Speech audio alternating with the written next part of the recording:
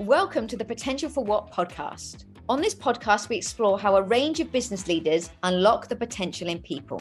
We'll hear how they've done it, find out what has worked, what hasn't, and why this is so important in getting and keeping great people. Most businesses focus on the here and now. That is all about performance. But at Let's Talk Talent, we like to think differently, as we fundamentally believe everyone has potential.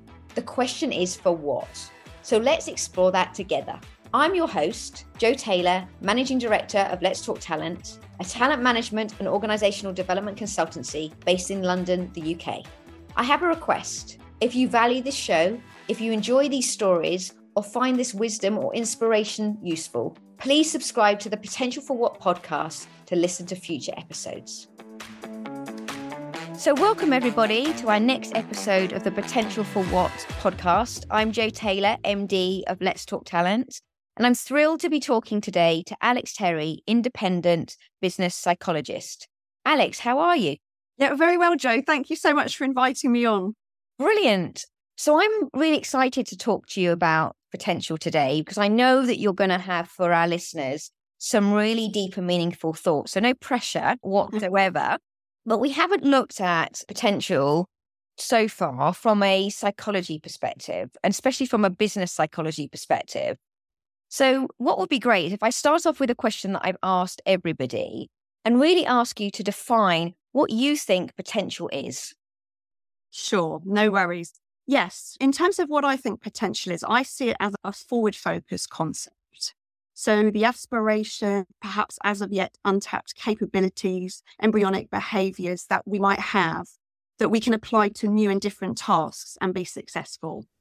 So from an occupational psychology perspective, it's distinct from past performance. And I think that's really reassuring, because it means that whatever we've done to date in the past isn't going to be holding us back in terms of the potential we have to do different things and be more successful in the future. So I hope that answers your question, Jo, but that's how I see potential. So why do you think people get obsessed in organisations about measuring performance and potential? Because sometimes talking to senior leaders, they're always confusing performance and potential. They're always thinking about that people who have high performance are their stars. But actually, as you say, it's about forward motion and thinking about potential for what that person could become. How do we start to get leaders to start to think about it in the way that you just really succinctly described it?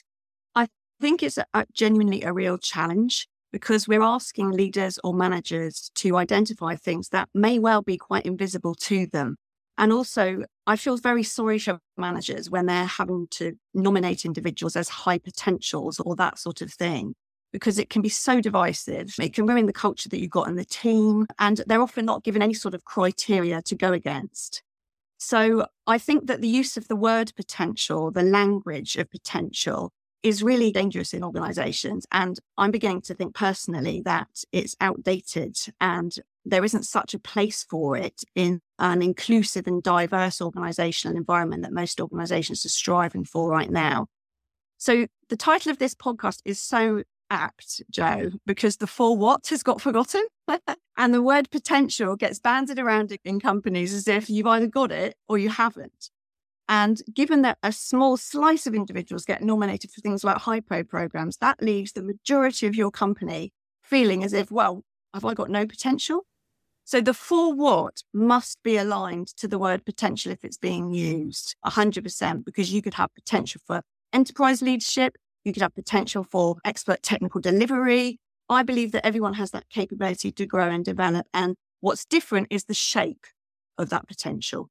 I fundamentally agree with you. And that's why I set up Let's Talk Talent, because I fundamentally believe that everyone has talent. And this Potential for What podcast, as you say, is about trying to change people's perspective, because everybody has potential, as you say, whatever that might look like. And what success looks like to an individual can be very different from you to me, to Charlie and my team, to Craig. It's about unearthing and really looking at this from an individual perspective rather than from a box, ultimately. Yeah, absolutely. I agree. And I think that is the problem, that organizations today really need different types of talent. They need different pools of capability or future capability, given that I think the stat is 50% of placements actually come from external hires, which is a real great shame. So when you look at this from a psychology background and you think about the factors of potential, there are 100 million models out there.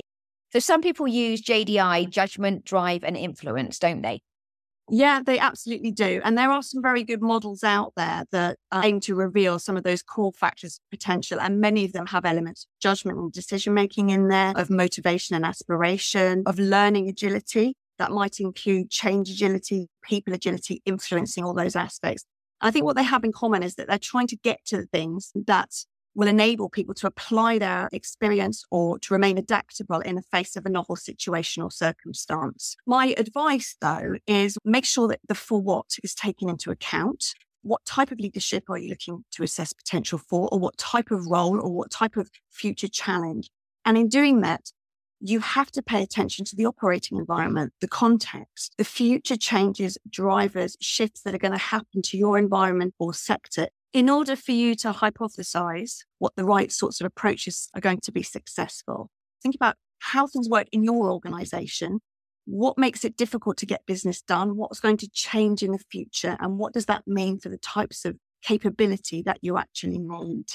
There's some interesting research being done right now by Zara Weisel, who's head of research at Kidian Partners and also associate professor at Nottingham Trent University, where she's looking at the nature of those environmental factors. That should really help organizations to tailor assessments appropriate to their organization and hopefully get much better success. I think I've seen that quite a lot in organizations that I've worked for, that you've had that hero to zero mentality. So someone really, say, in marketing, and then you put them into business development and you've not set them up for success. So you've not given them coaching. You've not really identified what's the gap and created that development. Absolutely. So how do organizations, I think we were talking before in preparation for this podcast about some research that's been done by Bob Hogan. And I think he'd been talking most recently about the sort of development side of potential. Yeah, I was at a conference recently with Bob Hogan speaking, and what he said was really interesting. Quite a lot of assessments for the concept of potential in whatever form that takes, potential for what that we spoke about. Quite a lot of assessments start incorrectly by just taking a slither of individuals and not really throwing the gates open wide enough. And I can understand that because organizations are strapped for budget, for resource, for number of placements, and it can be quite overwhelming thinking, I'm going to have everybody wanting to kind of get on this program. But I would grasp that fear. I would throw it open to the whole organization where possible and allow for self-nomination. Because if you don't get diversity in at the start, that's going to perpetuate through the upper echelons of your organization. And just as you say, Jo, I've seen individuals in one company perform to an average level and then go on to achieve amazing things elsewhere. So we know that environment plays a part, and we know that actually some of the best talent in organizations isn't necessarily tenured talent and isn't necessarily visible talent. And this is where Bob's research comes through. So he looked at a group of high-performing managers, and he noted that a proportion of those tend to promote well, earn lots more money. They tend to network a lot. They're really good at managing upwards, right? And he defines those individuals as emergent leaders. They're the individuals that tend to find their way into high-pay programs. But there's a whole other cohort of really amazing managers, right? And he labels these as effective, but they're different in terms of their behaviors. These are individuals who perform really well in the job, perhaps, but in terms of their visibility, it may be poorer. They are focused inwardly on the team, and they're enabling effective team performance that beats the competition, but they're often overlooked. So consequently, organizations need to work a lot harder to identify some of these effective managers for their potential programs and not just be noticing the emerging ones. And hence why a really open and inclusive approach to assessment is really necessary. Are there any particular industries or particular companies along your journey that you've seen have done this really well and you thought they were ahead of their time or they're really thinking about it in a different way? Yeah, there's one particular financial services organization who has bitten the bullet and moved towards self-nomination for their programs, and they've kept it really open. So whereas you might be tempted to categorize those that are eligible by tenure, for instance, they've created a benchmark of just 2 years within the organisation. So it can be a range of seniority coming through the programme, which is excellent. It's not easy to do. For this organisation in particular, it requires more of a funnel approach. So the same level of effort you would put into a volume high, you need to do in terms of the allocation to your high potential programs. It's got to be a staged process to enable the funnel to work. And the other thing that's really important when it comes to attracting people in is to share the what. So most organizations spend more time on their realistic job previews and sharing information about roles to their external candidate audience compared to their internal audience. If you don't share, inspire, and provide information about what you're looking for, you can't really expect people to show interest, desire, and aspiration. So my advice is that not everyone is power hungry. Not everyone is inspired by potential for a senior management position, but individuals may be inspired by the problem solving that's involved, the strategic decision making that's involved. Research by Korn Ferry shows that only 14% of organizations feel very confident in the people that they've identified for their hypo programs.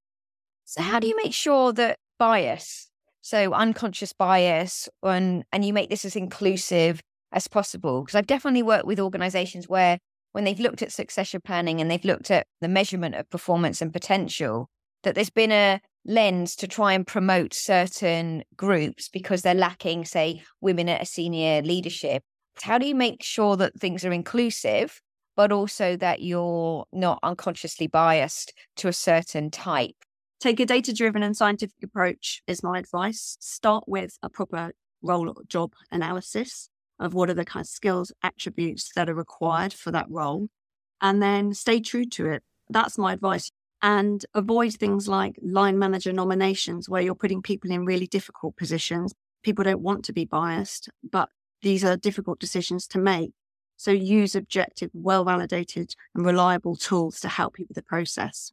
Final question I kind of wanted to ask you in terms of potential for what is really about choice. Sometimes when businesses create these hypo programs and they might have their why, maybe that they want to increase mobility because it's a global organization, sometimes it feels as if the person doesn't have a say and they're nominated. And if they don't accept that they're going to be relocated to the US or Singapore or wherever it is, they're looked at as not having ambition or not having drive. How important is it in taking into individual considerations as much as that kind of ambition and feeling that you're developing people and their careers? I think it's incredibly important. You've got to pay attention to individuals' aspirations and motivations. In my mind, if you've designed a robust process that really shares what the opportunities are about, what the program is about, and created an environment where you can self-select in and you have choice, then these situations shouldn't arise. Brilliant. Thank you so much. I want to finish off by asking you a few questions on yourself, really. So, Alex, what is your favorite podcast, video, book that you're reading that our listeners can get inspired by and learn something from? Right now, I am reading a really interesting book on the topic of psychological safety, and it's The Fearless Organization by Amy Edmondson. Everything that we're talking about is about unlocking people's potential. And in order to spur learning and avoid preventable failure and encourage innovation and people to try new things, you do need psychological safety. It's not the only thing you need for high performance, but it's certainly the thing that is often the handbrake that organizations have pulled up right now. So I would encourage people to read The Fearless Organization to understand a bit more about how you can take that handbrake off and enable potential to succeed. So if listeners wanted to talk to you or learn more about what you do, how can they get in contact with you? So I'm not a big social media user, similar to Eva, who you had on your recent podcast. So like her, I'm on LinkedIn. So by all means, look me up on LinkedIn. It'd be great to speak to individuals who have been interested in this topic. Brilliant. Thank you so much, Alex. It's been a real pleasure talking to you. And I've learned a lot about the kind of psychology behind potential. And I hope that our listeners have too. As always, if you're interested in our podcast and learning more, please do sign up. And I look forward to talking to you on the next podcast. Thank you so much. Thanks for listening to the Potential for What podcast. If you're hearing this message, you've listened to our new episode all the way to the end. And for that, I thank you from the bottom of my heart. We hope you enjoyed this episode. And if you did, please leave us a review on Apple Podcasts and Spotify. Please share this episode with others who may be interested in this topic. As always, you can head over to letstalktalent.co.uk/podcasts to check out all the links and resources in the show notes and to sign up to our email list.